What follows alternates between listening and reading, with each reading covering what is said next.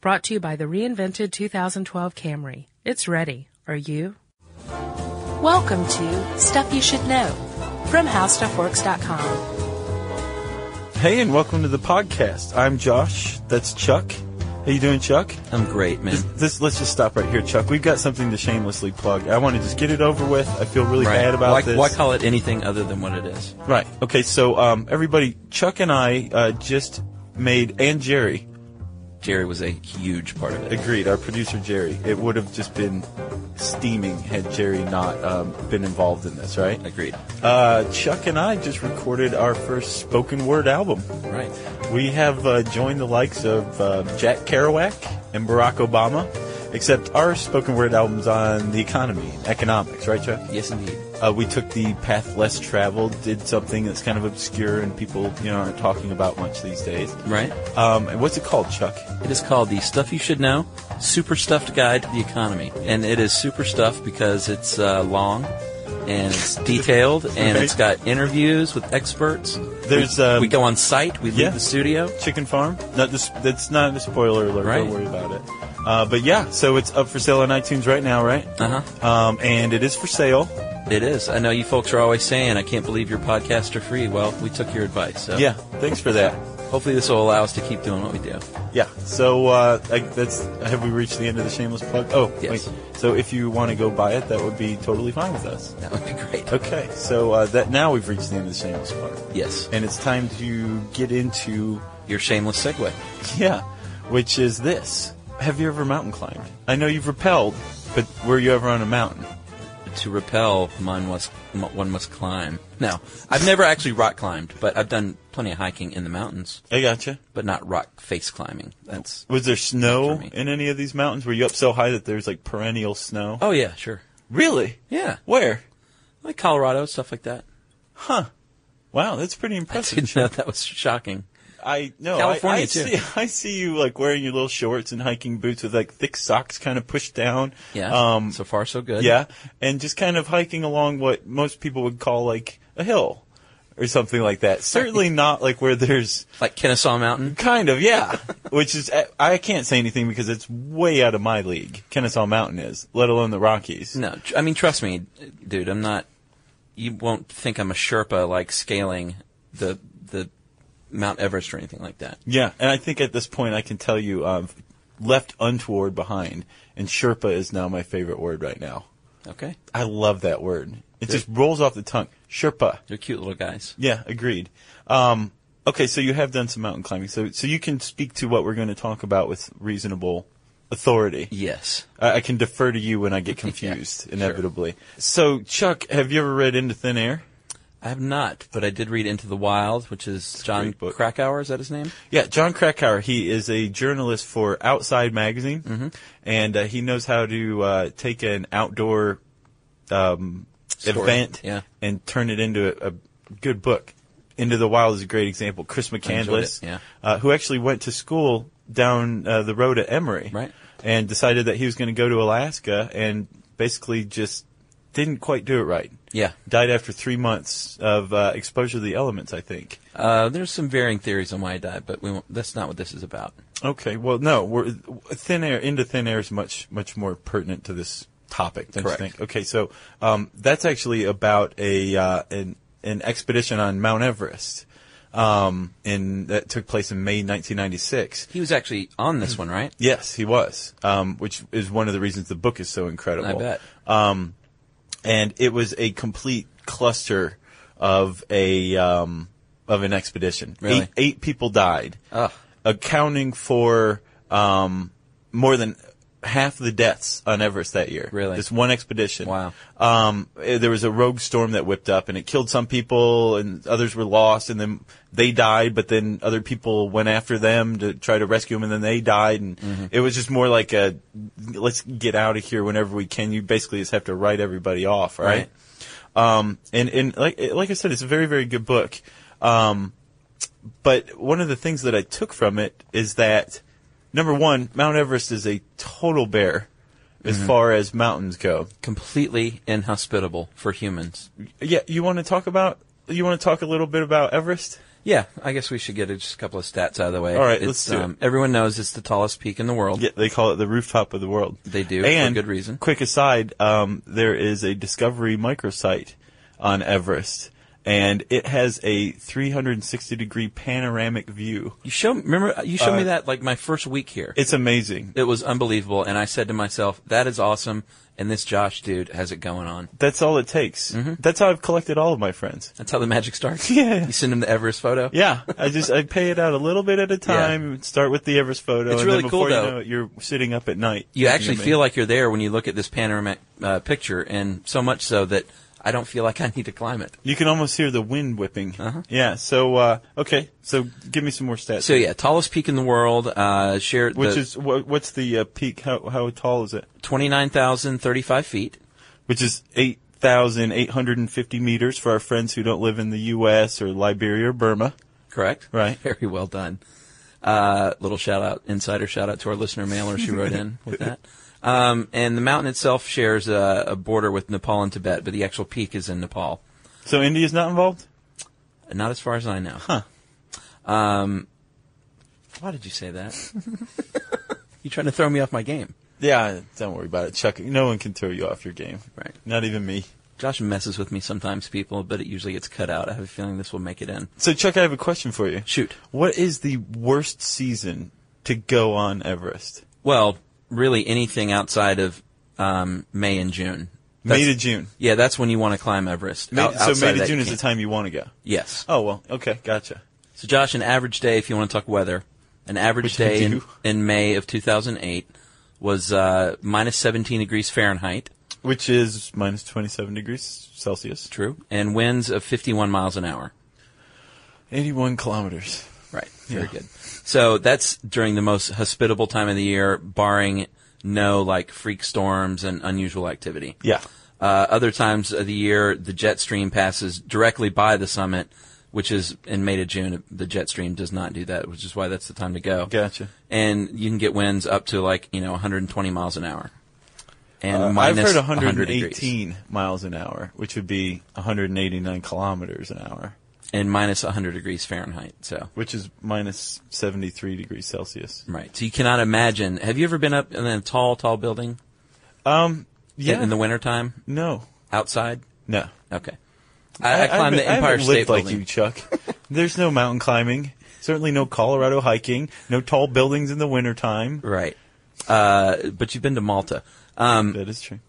Just a few years ago, Emily and I were at the top of the Empire State Building around Christmas time. Nice. And dude, that's the Empire State Building, and I thought I was going to die. The wind and the cold. Really? And that's the Empire State Building. So imagine Mount Everest at 29,000 feet. So. Well, were you properly outfitted on the roof of the Empire State Building? Oh, yeah. I mean, I wasn't wearing my Sherpa gear. Have you established a base camp by then?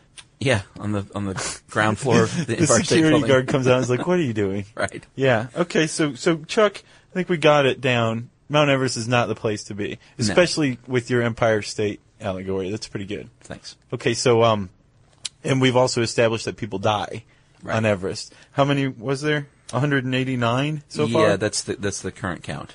And you said that 2,000 people have died, or have successfully summited Everest. Right, that was as of a few years ago. That was the count. The BBC told me 1,300. Well, you know. So somewhere between there. For every stat, there's another stat when it comes to stuff like this. An equal and opposite stat. Like some guy might have snuck up to Everest and not officially logged it with the BBC, you know? Well, the problem is that if you die on Everest, apparently you stay on Everest. Pretty much. Yeah.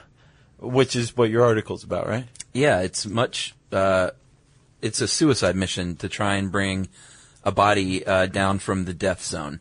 And the death zone is above 26,000 feet. That's like the final area above the final base camp where you go to reach the summit, and that's where most people die. Okay. And not everybody who's died on Everest is still there, but a significant portion is. Like of the 189, there's 120. And also, we should probably say, before you sharpen your pencils and email us, we're working off of what, like 2004 stats right here? Yeah. So at least several people have died since then, I think. I know at least one guy died in 2006 on Everest. Right. The thing is you can't even bring your oxygen canister down. No, Obviously, it's a big trash zone. A dead person and an oxygen canister, not the same thing, but it kind of puts it in perspective. Right. Like, you are going up there and getting back down, and you're lucky to escape with your life, basically. Exactly. Yeah. And from what I've read and had been described to me, to try and bring a body down is a suicide mission for everyone involved. So it's like, you can't save this person because you put your entire crew at risk. So you just have to march on. Right. Now, that's kind of the predominant view of people who climb Everest. But it seems like it's starting to change. Like, technology's advancing enough, and people's gear and oxygen equipment, it's getting good enough so that sentiment is almost being outlived. It's already been outlived. Obviously, Sir Edmund Hillary is the guy who summited Everest for the first time. Right. With, Although there are debates about that, too. Did they think Norgay beat him? Well, George Lee Mallory, actually, is another climber, and there's some speculation as to who actually got there first. Because Mallory was found dead. Right. And actually, in the article, there's a picture of his petrified, frozen, headless body. It is a cool picture. Yeah. Yeah, his head's just pretty much withered away. The weird thing is like, if you look at his left hand, it's totally intact. Right. Like, it looks like he's just laying there if you just look at his arm. Yeah, true. But where'd they find him? I mean, did they find him at the summit? Or did they think he made it to the summit and started to climb down and died, maybe? Exactly. I think that's the speculation. They found him beneath the summit, and there's speculation as to whether, what you said, whether he made it all the way down and died on the way back, or whether he never made it all the way up. Gotcha. And he would have been before Hillary, so that's a pretty big deal. Yeah, he was in the 20s, right? Yeah, 1924. And it looks like he was running around in like a burlap sack. Well, I think that's not good climbing. It's gear. weathered some over the years. Oh, gotcha. Okay. Yeah. Well, either way, the first person to document their place at the top of Mount Everest is Sir Edmund Hillary. And his Sherpa. He did it with Nepalese Sherpa Tenzing Norgay. Right. Who's just got the best name. Yeah. He's got Sherpa right there, and then Tenzing and Norgay. I love that guy's name. That's your fake name when you check into hotels, isn't it? Tenzing Norgay. Why did you do that? I tell you things in confidence. Thank you, Chuck. Now I have to change my name. This brings up a point, though, that he's obviously the most well-known Sherpa ever. Have you ever heard of any other Sherpa? I have, but I never retain their names like Tenzing Norgay. Well, they get a raw deal, is my point. Like, you always see the guy, the white dude in the JanSport North Face gear, right? Sure. On top of Everest, and you don't see like there's like two Sherpas. Yeah, the two Sherpas like on the outside of the frame. Yeah, it's their third trip up that week. Yeah. They're like big deal. Did you ever see that episode of The Simpsons where Homer climbs Mount Springfield? Yes. And these two Sherpas are like doing cartwheels on the way down and dragging him up while he sleeps at night. Yeah. I imagine that's probably. I think it's a thankless job, is what I'm saying. Yeah, I think Sherpas, I'm with you. Of the world, they need to form a union or something. So how did we get on Hillary? Well, you said that he was the first man. Okay. Well, and he did not perish. I know what I was going to say. He lived until 2008, so he lived to see a lot of people follow in his footsteps and die. And in 2006, this guy named John Sharp, I believe, he died on the mountain. I think of exposure, maybe. And probably, yeah. As many as 40 climbers passed right past him. Yeah. And not like passed him and didn't see him. Like passed him, noted he was dead or dying, and just kept going. Because that mentality is still around, like, hey, it's too dangerous, right? So Hillary came out and publicly criticized the people who didn't even do anything. Really? Or make an attempt. And then the thing that really kind of drove that criticism home was the following year, a Nepalese woman was successfully rescued by an American climber, a very experienced American climber, but she was in virtually the same spot under virtually the same conditions, and he got her out, but 40 people walked past this guy just under the assumption that, and I can imagine it's drilled into your head, like, if you die or you're dying, we're going to leave you here. Right. But I don't think that necessarily has to be the case anymore. Right. As that American guide proved by saving the Nepalese woman. Right. And this is me speculating here, but I bet a certain amount of this too, in addition to having that drilled in your head, is it's so much effort and a lot of money to go on one of these expeditions, and not, some people climb it more than once, but a lot of people, this is their one shot, and they hear this and they might see someone dying, and they think, I can't ruin my opportunity to climb Everest and potentially die in the process to rescue this stranger. So it's pretty sad, and I know there's a lot of controversy. Well, there's definitely one guy who has probably received the most public ire of anybody who's let somebody die on Everest. His name is Ian Woodall. Yeah. And he actually figures as basically the villain in Into Thin Air. He was actually he was on the mountain when Krakauer's expedition went pear-shaped.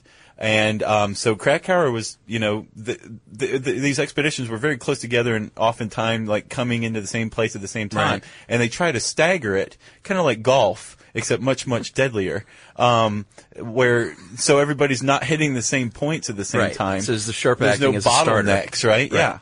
Well, Woodall apparently was not down with waiting for anybody. I think his famous quote in the book is, "We'll make it to the top anytime we damn well please," or something like that. Interesting. So he's unwilling to coordinate with other expeditions. He wouldn't allow another expedition, I think Krakauer's expedition, to use his radio to call for help for whatever reason. I don't remember. I read the book like a decade ago. Right. But Krakauer definitely doesn't like this guy, and basically, if he doesn't say in so many words, he insinuates that this people died on the mountain because of this man's action or inaction, right? So, and there was actually another climb that Woodall went on, where he was with a dying woman. He and his partner, Kathy O'Dowd, his wife actually, but I think they're climbing partners as well, were going on their initial ascent, right? Right. And came upon a woman. And what is her name? Her name is Frances Arsentiev. Okay. And she was laying there dying. Yes. And so they went over and hung out with her for an hour and tried to see what they could do. And what happened? Well, they left her behind. Yeah. And she said, apparently the last words she said were, "Don't leave me behind." And they were forced to leave her behind. Yeah. And I didn't know that part about the Into Thin Air that he figured into that book. Yeah. But apparently he went back in 2007 to bury her body up there, along with a couple of others. Because he was racked with guilt, apparently. Yeah. She had... I read an article in the Daily Mail about him doing that. And it was right before he was actually on the mountain. They were interviewing him via satellite phone. And apparently, Fran, as everybody called her, had become kind of this ghoulish landmark. Like, I think Kathy O'Dowd put it like, you get to Fran and turn left. Yeah. Because she was right there on the trail. It's awful. And apparently like in like a kind of a really horrible frozen state. Mm-hmm. And also her husband was on the climb with her and he died. They assumed. They never found him again, going to get help. So yeah, it's a horrible story. They both left their a son behind, I believe. But yeah, so Woodall wanted to go bury her.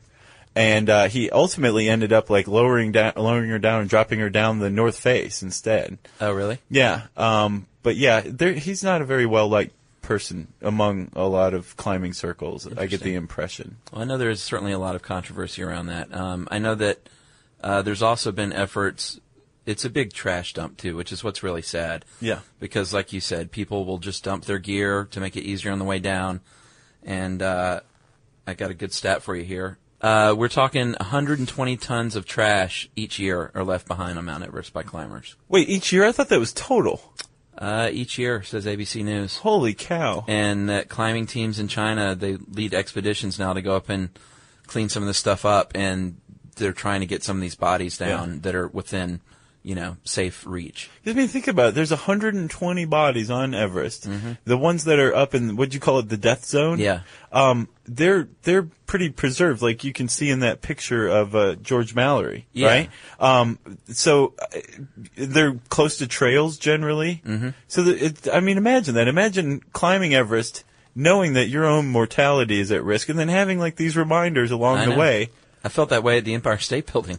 Did you? Were there a lot of dead bodies on the Empire State Building, like up the stairs, every couple landings? It's an elevator, so. I gotcha. I really had nothing to complain about. There's no stairs in the Empire State Building.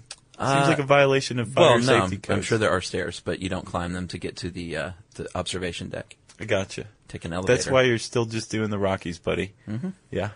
So, okay. Well, Chuck, I guess we've answered that question. 120 dead bodies, hopefully less as they retrieve them, if they can retrieve them. Yeah. And hopefully less as time goes on, because I know that every year that goes by, fewer and fewer people are dying because of climbing technology, satellite phones, stuff like that. And possibly maybe a change in mentality about what happens to you if you get injured or you get exhausted. You know? And a new bang-up generation of Sherpas as well. Yes, there are no Tenzing Norgays, though. No. He's the one. Yeah, last of a breed. Yeah. Well, again, thank you for listening to that Are There Dead Bodies on Mount Everest? You can read more about it. It's a Chuck article, which means it's the mark of quality. You can type in Dead Bodies, Mount Everest, and it's going to come up in our handy search bar on howstuffworks.com. And while I'm sitting here thinking about a new pseudonym to come up with when I check into hotels, right? Chuck's going to talk about our blog. Yes, our blog is up. It's been up for a little while now, and we've gotten some of you fine folks leaving comments, and we'd like to see more of it. And I just want to say, every Friday I do a little podcast recap on the blog, where we just mention the shows that were released that week, and that's a good chance for you guys to chat with us about it. If you have any comments about that week's show, we log on, we'll answer you back, we'll answer your questions, and it's a good way to reach us. You want to mention the cartoon? Oh, yeah, even better. There's for Friday, the March 20th, there's a blog post where Josh and I have been made into a comic strip by an artist named Greg Williams for the Tampa Tribune in Tampa, Florida. And it's regarding our Junk Mail podcast, and it's up on our blog now, and it's awesome. It's really, really cool. It is very cool. He found the one moment of scatological humor out of all of our podcasts and amplified it like 1,000,000 times. Right. It's he did a good job. And also, I never realized how round my head is until I saw it in cartoon form. Right. And he clearly used a compass to draw me. Yeah. So yeah, I have a big round head. That's good. Yeah. It looks nice. But yeah, that's up on our blog. And thank you to Mr. Greg Williams. Yes, for doing that. We feel very honored. Yes. And now, and I know what time it is. Listener mail. So, Chuck, the bring has occurred. The toned down bring, as per the request of some. The listener mail chime. Let's do it. This one... Wait. There's no haiku in here, is there? Well, there's a brief one. All haikus are brief. All right, let's go.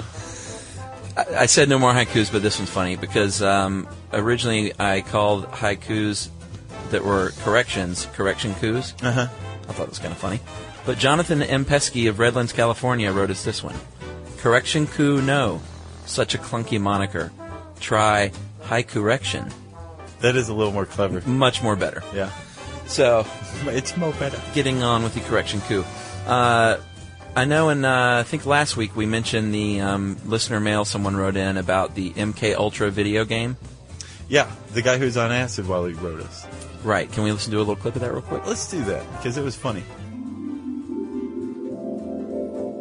In it, you were a weird costumed man with a gun for an arm, and you went through and violently killed everything in your midst. The world you were in was very interesting, different colors, the walls moved, weird sounds. There was a talking dog as your sidekick. So right, he wrote us in, and I was really, really disappointed to find out. We had quite a few people email us and tell us that it was not a game called MK Ultra. It's a game called MDK. Mm-hmm. And while there was a weird costume man with a gun on his hand, and a talking dog, and lots of weird, trippy things, and dark sense of humor, it apparently had nothing to do with MK Ultra. No. So I was disappointed to learn that, but I want to thank Rue from Atlanta. Yes. Ali, Itezedaka. You'd think you'd practice this. Ali, that's not bad. No. Robbie. Yeah. Alejandro. Okay.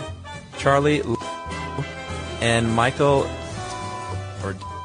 Wow. And they all are video game guys, I guess, and they wrote in to tell us that they had played MDK. It was a PC game, and it looked pretty cool. I looked at it on YouTube. I haven't seen it yet. Yeah, it's pretty rad, but there's no MK Ultra going on. Well, thanks to everybody who wrote in, and if you want to write to us about your video gaming experiences, or just to say hi, or to suggest a new pseudonym for me when I check into hotels, send it to stuffpodcast@howstuffworks.com. For more on this and thousands of other topics, visit howstuffworks.com. Brought to you by the reinvented 2012 Camry. It's ready. Are you?